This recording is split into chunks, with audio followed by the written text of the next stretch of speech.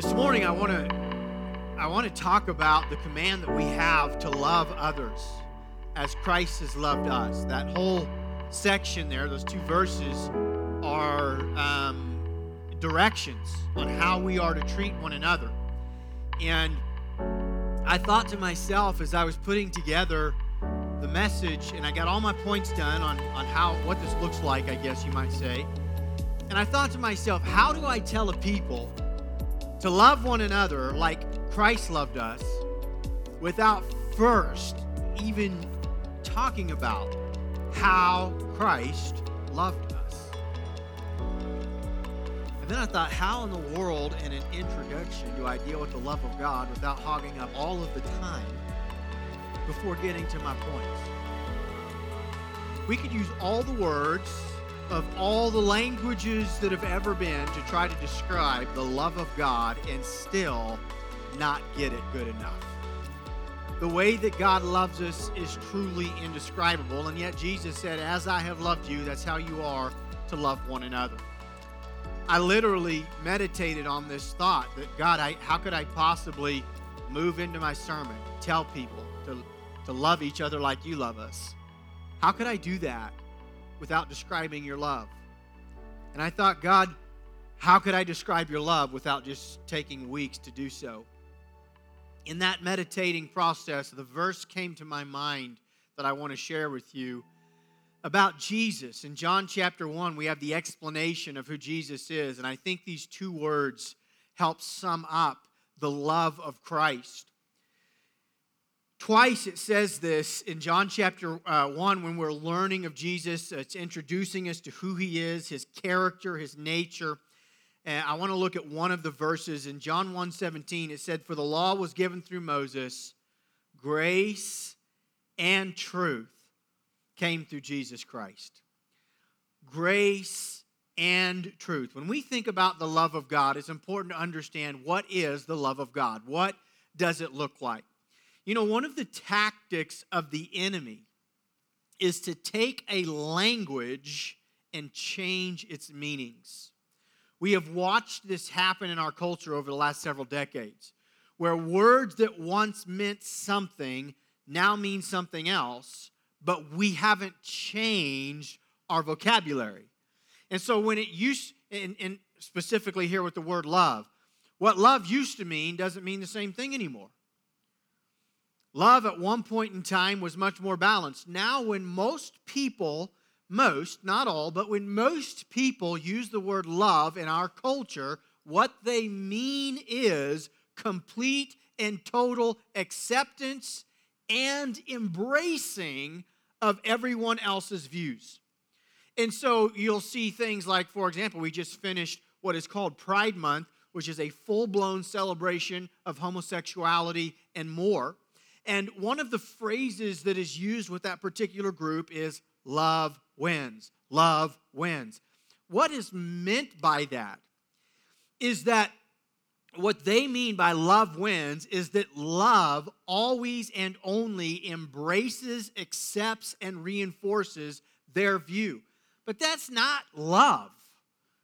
It's just what it's grown to mean in our society. Love is not embracing everything somebody believes.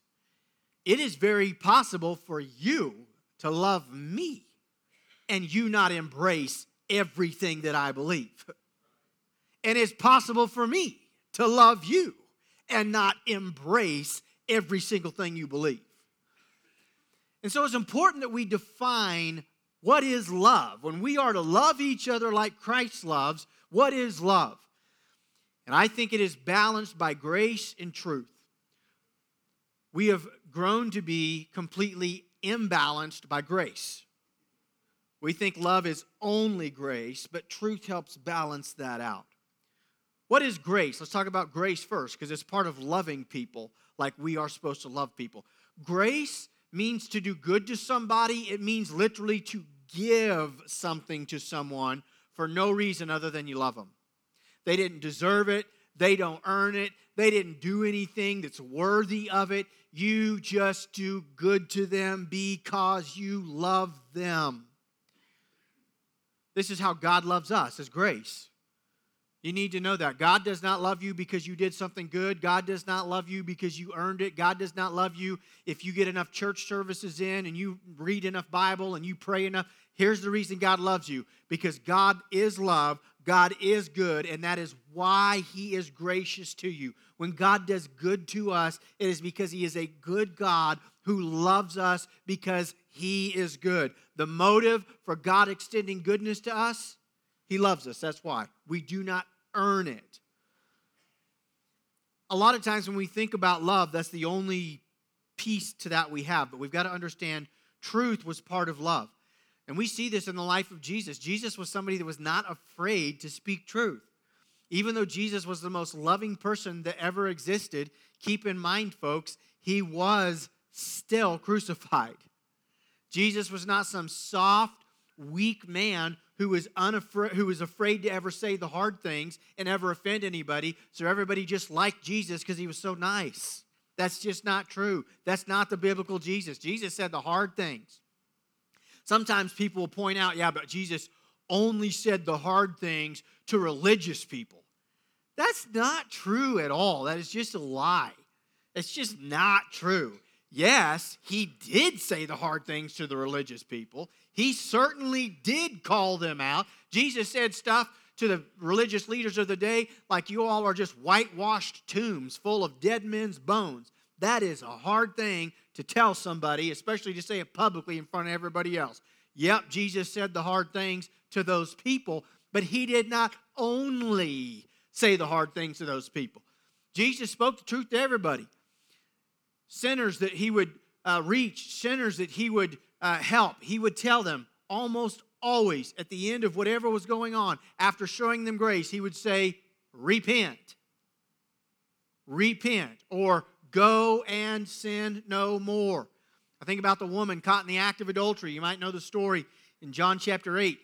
The woman caught in the act of adultery where her life is in Jesus' hands. If you know the story, Jesus saves the woman. He doesn't condemn the woman. But after it's all said and done, you know what He tells her? Go and sin no more.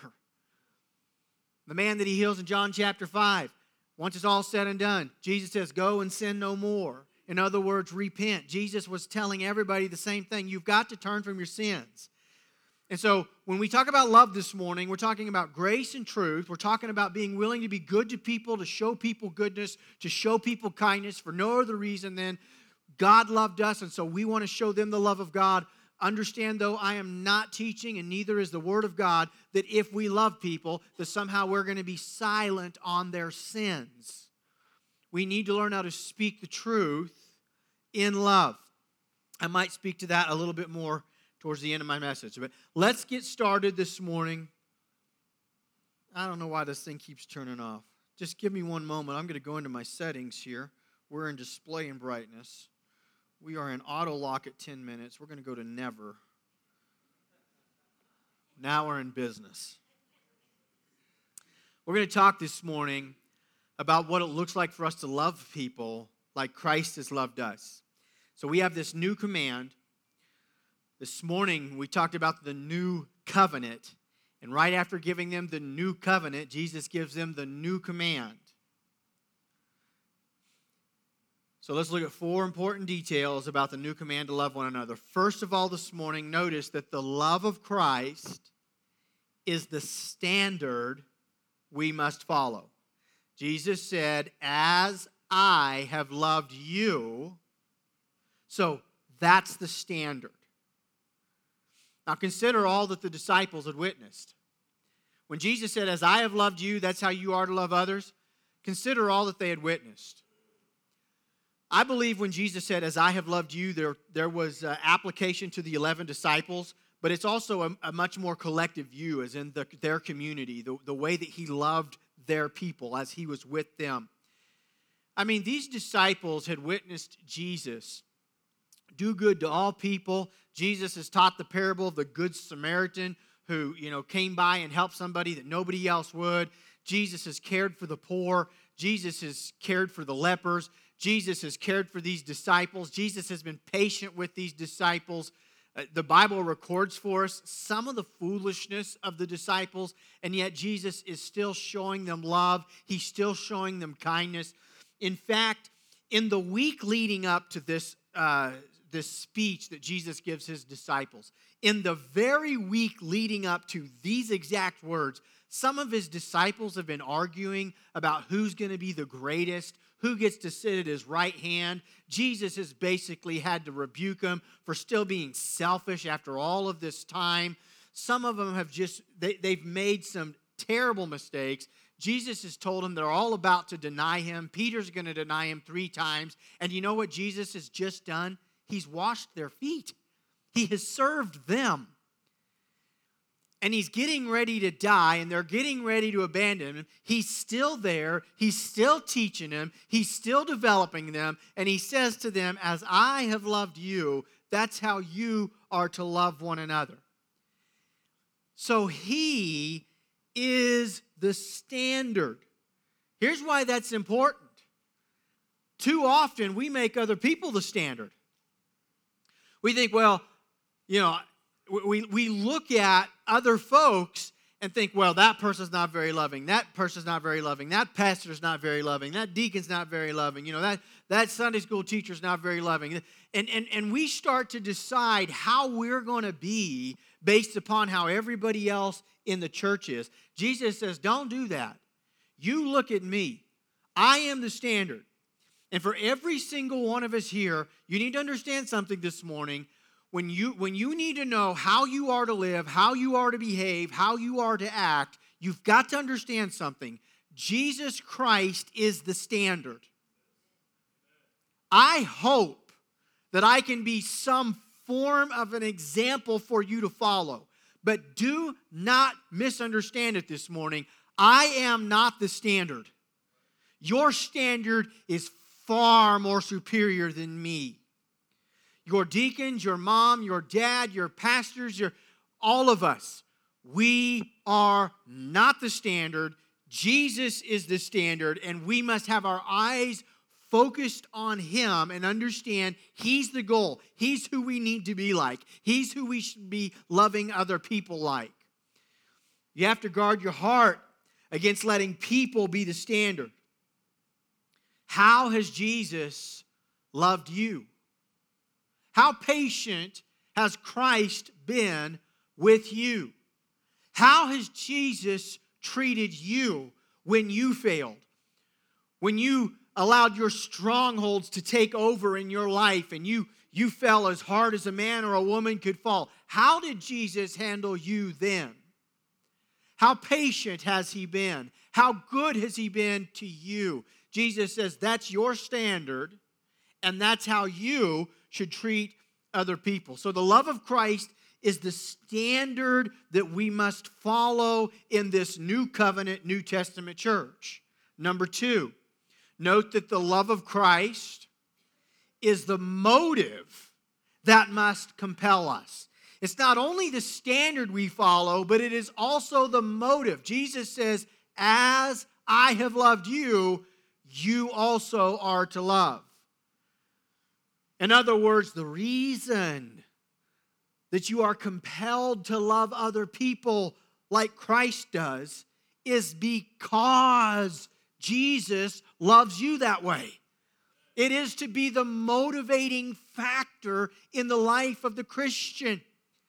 And I cannot overstress the importance of this point. You will find that if you have any ulterior motive for loving people and pouring yourself out into people, if there's any ulterior motive other than Christ loved me, so I love other people, if there's any other ulterior motive, you'll find you'll eventually quit. For example, if the motive in me showing you love and being good to you and showing you kindness, if the motive is so that I get something from you in return, maybe just appreciation. Maybe I don't want you to serve me or nothing, but I just want to be appreciated. I want you to at least notice that I'm being good to you, and I want you to love me back. If that's the motive, there will come a time you don't get that from somebody. And you'll find that if you're truly like a Christian that's out there serving a lot of folks, and you're trying to reach your people at your work, and you're trying to love your neighbors, and you'll find that if you really do this and you love people like Jesus loved people, you're going to find there's a huge majority of them that don't appreciate you back. They're not thankful. They're not grateful. They're not like, wow, you're so kind and nice to me. Thank you. I'm going to be kind and nice to you back. And if your motive for being kind and nice is getting something from people, there's going to come a time where you're going to be like, well, what's the point? Why be nice to people? Why be good? People don't appreciate it. They'd rather me just shut up. They'd rather me just go away. They don't want me around, and so I'm just going to quit. Jesus said, no, don't get your eyes on people, and don't let your motive for your service be rooted in anything other than I loved you first. And you'll find that when you meditate and focus on the reality that Jesus loves you, and you think about how he loves you and how much he loves you, it will always be enough to drive you to want to love other people. I was thinking about the truth of this in my own personal life. How when I got saved, in fact, for me personally, for Joplin Emberson, I believe the moment that I got saved, if you could ever put like your finger on that exact moment that a person gets saved, I'm going to tell you about it in my life. I personally believe that if there is such a thing as a second, like where a person gets saved, I believe it's when they make that decision that God is good and they're going to turn their life to God. Now, what follows is often sometimes a walk to an altar where you might kneel and pray and confess your sins. And I think that always is evidence of a person that's really saved, is that they pray and they confess their sins. But I believe the moment they make that decision is when they actually become saved. Because like God knows what's going on in their life. And for me, before I was able to pray, there was a second where all of a sudden I broke. And it was when I realized that God loved me. I was such a terrible person. And I didn't feel worthy of being loved. And that day that I got saved, as my eyes were being opened and my heart was being opened to the things of God, and I realized that God was real. And there came a moment in that service where I realized that God loved me, and I just broke. I broke. And it truly changed my life forever. From that moment, I was ready to serve God. It was probably 10 minutes later before I went and knelt and actually prayed. But in my heart had turned to God. I knew that God was good. I knew that I wanted to serve him, and I knew that whatever needed to happen for me to be his, I wanted to be that. But it was the goodness of God, the love of God that broke me that day. And all I wanted to do was tell people about this love. I just wanted to love other people the same way. I wanted people to experience what I had experienced. And this is the reality. When we will focus on the love of God and we will meditate on the love of God, it becomes the motivating factor that drives us to love other people. And if there's any other reason, if there's any other motive, you will find a reason to quit. I believe that Jesus, it was really important as his disciples were being handed basically the church, and it was going to be put on their shoulders to take it from there. Jesus is like, y'all need to remember something. The motive that's going to drive you forward and that's going to keep you going and that's going to make sure that you never quit, that you don't give up, that you don't back out no matter how hard it's going to be, because it's going to be hard. No matter how hard it's going to be, the very motive you've got to remember, as I loved you. It becomes the motive, folks. Can you see the importance, even through the first 2 points here, of keeping our eyes on Jesus? A lot of times you'll hear that statement, keep your eyes on the Lord, keep your eyes on the Lord, and we don't necessarily even think about what that means. But it is so important that we keep our eyes on Jesus and not on one another. You look to people long enough, you look at yourself long enough, just looking at your own self. If I look at me long enough, I can find enough reasons to get depressed. If I look at all the things that I'm not, and I look in the mirror long enough, I'll find things about me that just are discouraging. But when you look to Jesus, you see he's perfect in all of his ways. He's the standard that I'm to follow. I realize not only is he the standard that I am to follow, he's the motive. That's why I'm going to go on. That's why we're going to keep loving people. Not because of any goodness in me, not because of anything special about me. And even though I've got faults and I've got failures and I've got strongholds that I'm trying to work through, the fact is he loved me through it all, and that is enough to motivate me to go out and love others and to love you and to do it the way that Jesus did it. His love for me is the motive for why we love others. Number 3, not only is it the standard to follow, the motive that compels us, the love of Christ is the command we must obey. It's interesting that Jesus says this is a new commandment. It's a commandment. It's not just merely advice. This is a real important point this morning. Most of the time, we Christians think about this type of Christianity. The type of Christianity where you truly are like Jesus and you love people like Jesus loved people. We don't think of it in a commandment sense. We think of it more as like top-tier Christian. Like this is just some really good counsel and really good advice if you were going to be top-tier Christian. Like this would make your Christian life better. People around you would really think, wow, that person is like a real good Christian. But it's pretty much just good advice and great counsel. No, this is a commandment. We are commanded to do this. Now, there are two things about commandments, the why does God give commandments, that I want us to understand. Number one of the reasons God gives commandments is to emphasize their importance. Of all the things that God tells us to do, this to be separated and called an official commandment of God emphasizes its importance in the Christian life. Number 2, God gives us commandments, generally speaking, because we do not do them on our own. They are something we must be told to do. We are not, generally speaking, going to naturally do these things. And so God says, I've got to command you to do it. And you're going to have to do it out of obedience. Real important point here that is obvious but needs to be stated. You're not always going to feel like loving people the way that Jesus does.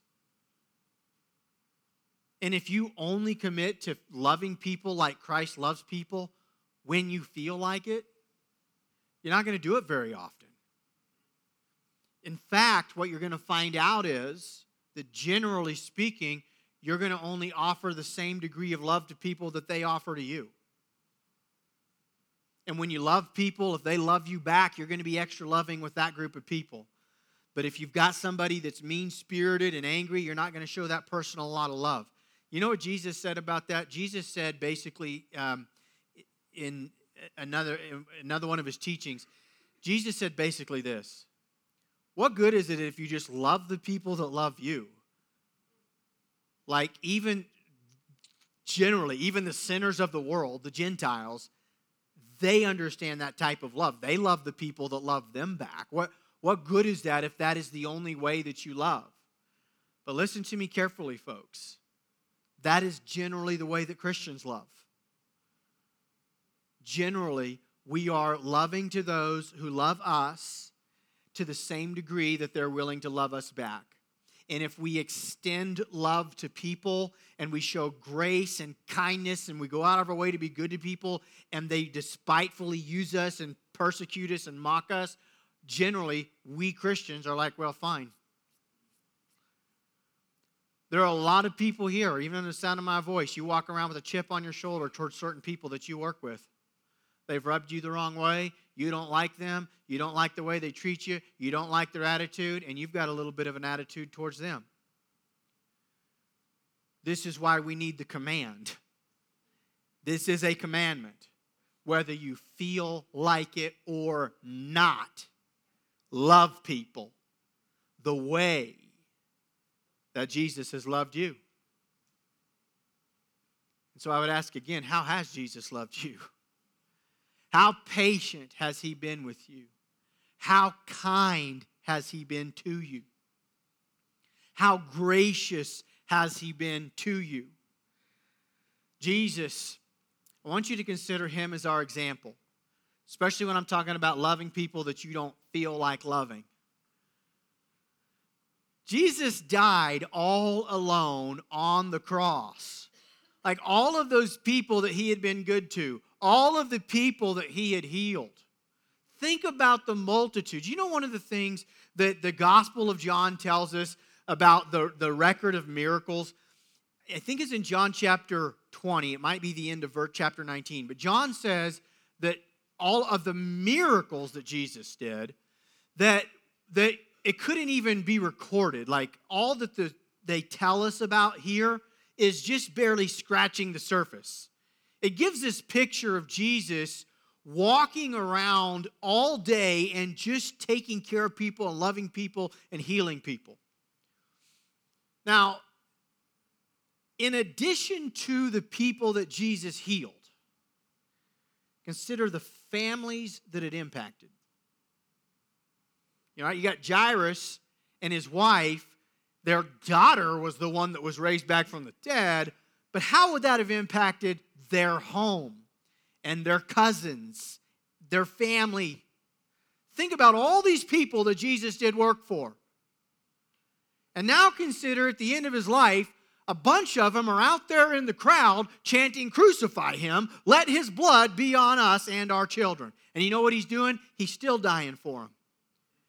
Consider Jesus having nails driven through his hands, and Jesus, while it's happening, praying to the Father, "Father, please forgive them,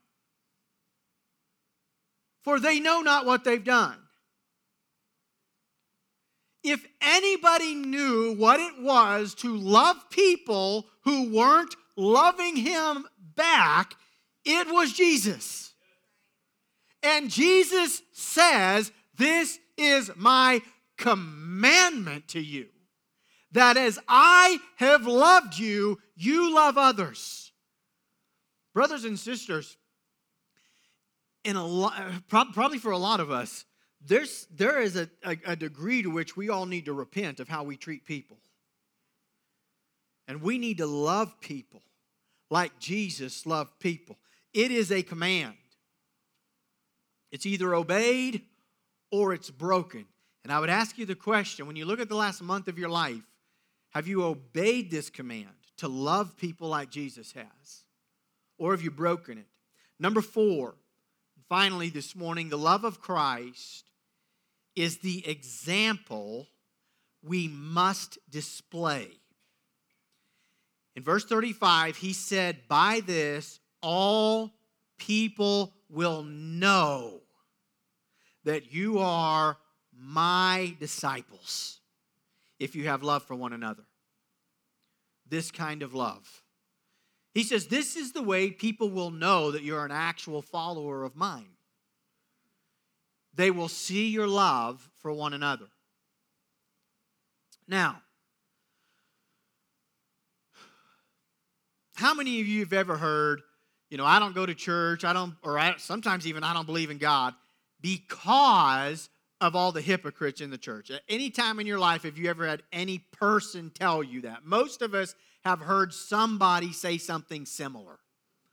So I don't go to church, I don't believe in church, I don't believe in God, because of all the hypocrites in the church.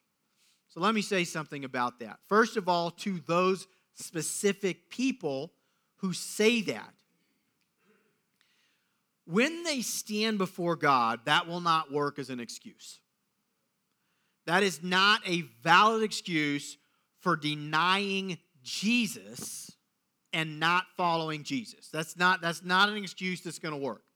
Nobody's going to get to heaven or stand before God on Judgment Day and say, God, I rejected you, and I refuse to believe in you, and I rejected Jesus, and I refuse to believe in Jesus because old Jimmy in my life was a hypocrite. God's going to say, what does that have to do with me? And so that's not a valid excuse. That said, I want to acknowledge something that is very important this morning. If Jesus said, this is the way that people will know you're my disciples, well, then no wonder people are like, I don't believe that person and I think that person's a hypocrite, when they witness Christians who refuse to love each other the way that we're supposed to love each other. I mean, I think we have to acknowledge that that is a legitimate statement. Jesus said, here's the way they're going to know.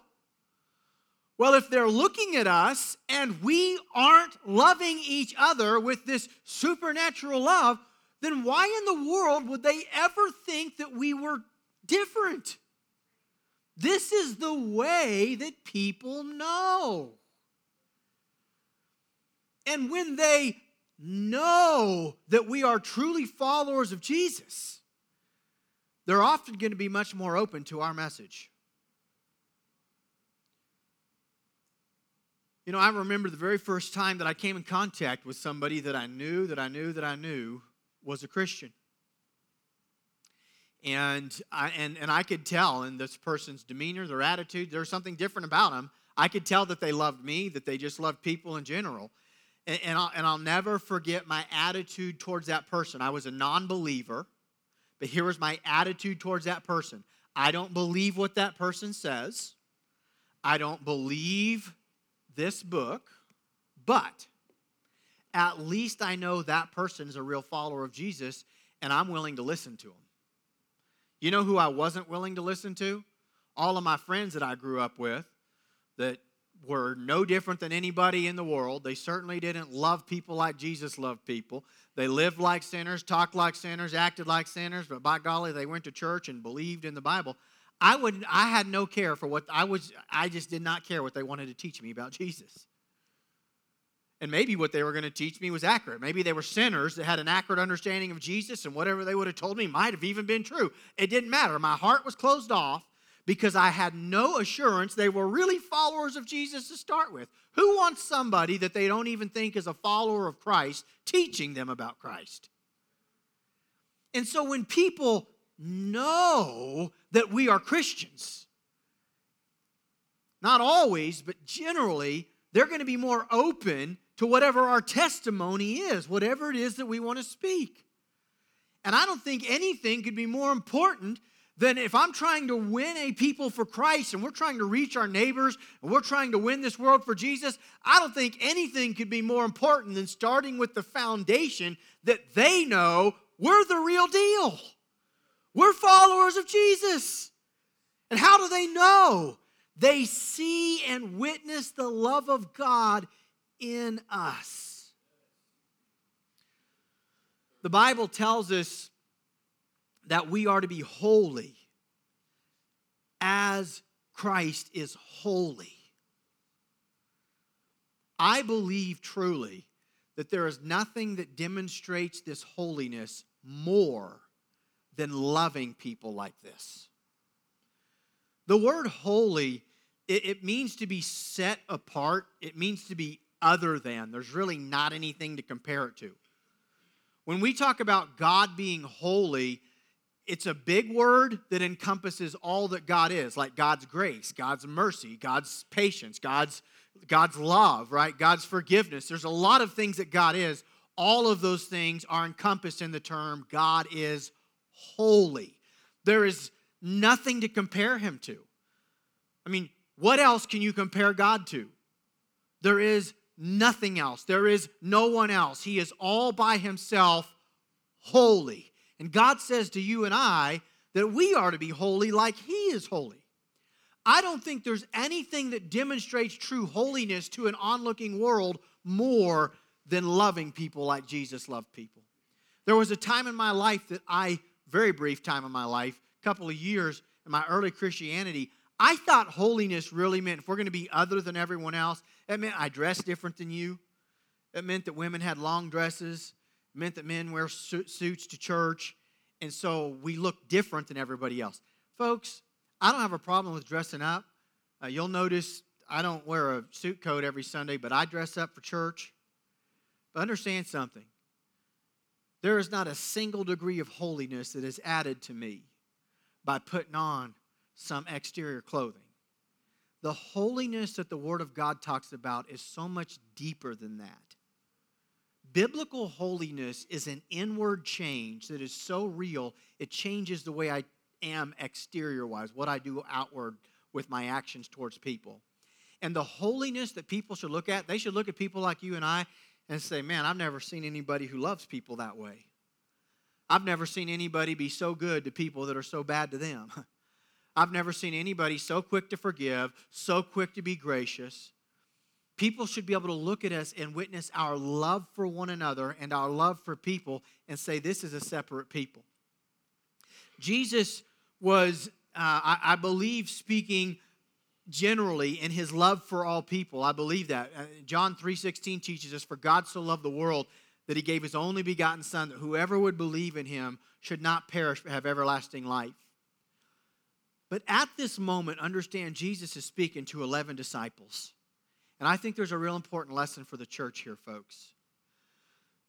We are to love one another. And the world should be able to tell that there's something different about us in the way that we love one another.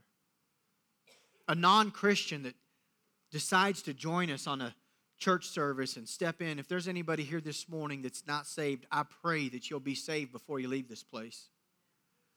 But if you don't really know God, I pray that one thing that you can see when you walk into this building, I pray, is that we really do love each other. They should be able to see that. They should be able to see it. There's something different about this group of people. They love each other. And it separates us. And there's a warning that I want to give to us, and I want to give it in love and compassion, but it's a warning this morning. Brothers and sisters, if the way the world knows that we are Christians is they see our love for one another, do not be ignorant of the devil's schemes. One of the ways then that the world will doubt who we are is by seeing our divisions. And so the enemy will work to divide us. And we have to be cautious about divisions in the church. I don't think this has ever been truer since the introduction of the internet. Some of the people that we blast in our own body of Christ, we would have never blasted before, never would have even known they existed, never would have heard of their names. But now, because we've got worldwide internet, we can know everything or think we know everything about everybody. We can cut little clips here and out of everybody that we want. We can make anybody that we want look evil, sound evil. I'm going to give you an example in my own life of me. When I was in my early 20s, I was like a classic immature Christian who thinks they know everything about everyone. And I used to cut down T.D. Jakes. You might not even know who he is. If you don't know who he is, you don't need to. But I used to blast that guy. Publicly, privately. I'd tell anybody, listen, T.D. Jakes, you can't even be a Christian. And the things that I said about him, they're just awful. And it's because I listened to a couple of YouTube videos that were clipped to sound a certain way, and I was an ignorant fool and just believed everything that I heard that I wanted to believe, that, pushed the narrative that I wanted to hear. And I'd heard a whole 4 minutes of the man speak, and so I was an expert on what he believed. And then I had some friends that went down to his church. It made me so stinking mad, made me question their salvation. This is a true story I'm confessing right here. I questioned the very salvation of my own friends because they went to that guy's church just to visit on a vacation. And what I believed that the man was what was called a oneness Pentecostal, a man that denied the Trinity. Denied the Father, the Son, the Holy Spirit. And then one day in my house, I just had on Christian TV, and T.D. Jakes was preaching, and I was going to turn it off so that I didn't have that demonic spirit coming into my home.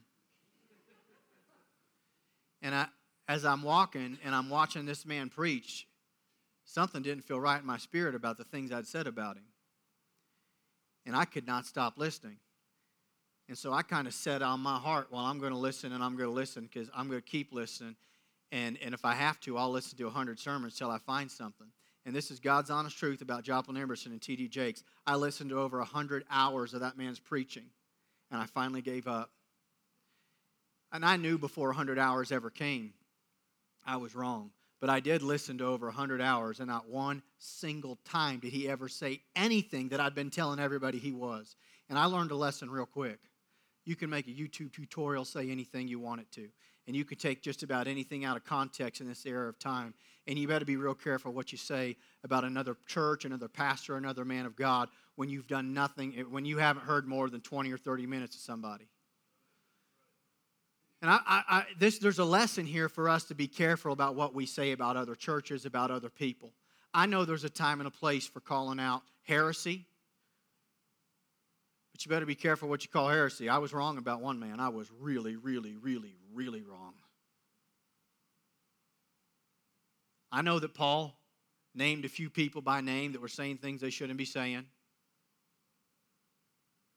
But I think we got to be careful with it.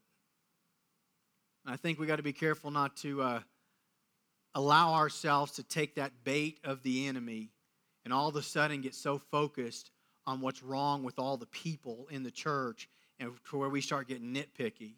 And we've got to stop and get our eyes back on Jesus. And we've got to ask ourselves the question, so how's Jesus loved me? We've got to ask ourselves, even with these teachers that maybe we don't like, how does Jesus love them? And am I, in this exact moment, loving them the same way? Listen, I'm not saying we abandon truth. I started off my sermon by telling you it's grace balanced by truth. I'm not saying we abandon truth. But I'm telling you this. One of the ways the world knows that we are Christ's disciples is they're witnessing our love for one another. And if they're watching us do nothing but devour one another and point out faults in one another and be negative about everybody, we are hindering the cause of Christ. And so there's a warning in here in how we treat our fellow Christians, folks. By this, all people will know that you are my disciples. What matters most is that the world see that we have love for one another. The same way that Christ has loved us, that we're loving each other with that same love, and that it's visible to an onlooking world. The days ahead of us are going to be difficult to navigate, folks. We are living in a society that is becoming more and more godless. We're living in a society where evil has raised its ugly head in ways that we never would have thought imaginable. We've got naked men walking in parades, showing themselves to children. Just recently, last couple of weeks in Canada, it's not far from here. We've got it's just crazy what's going on. We've got,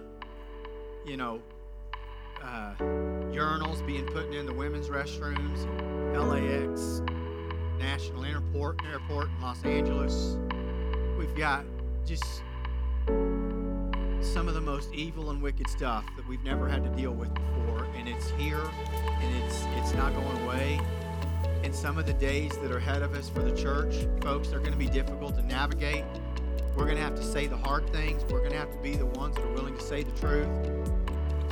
But I pray the Holy Spirit this morning will help us to see, folks, it's going to be like hitting a gong in someone's ear if we don't learn how to do it with love.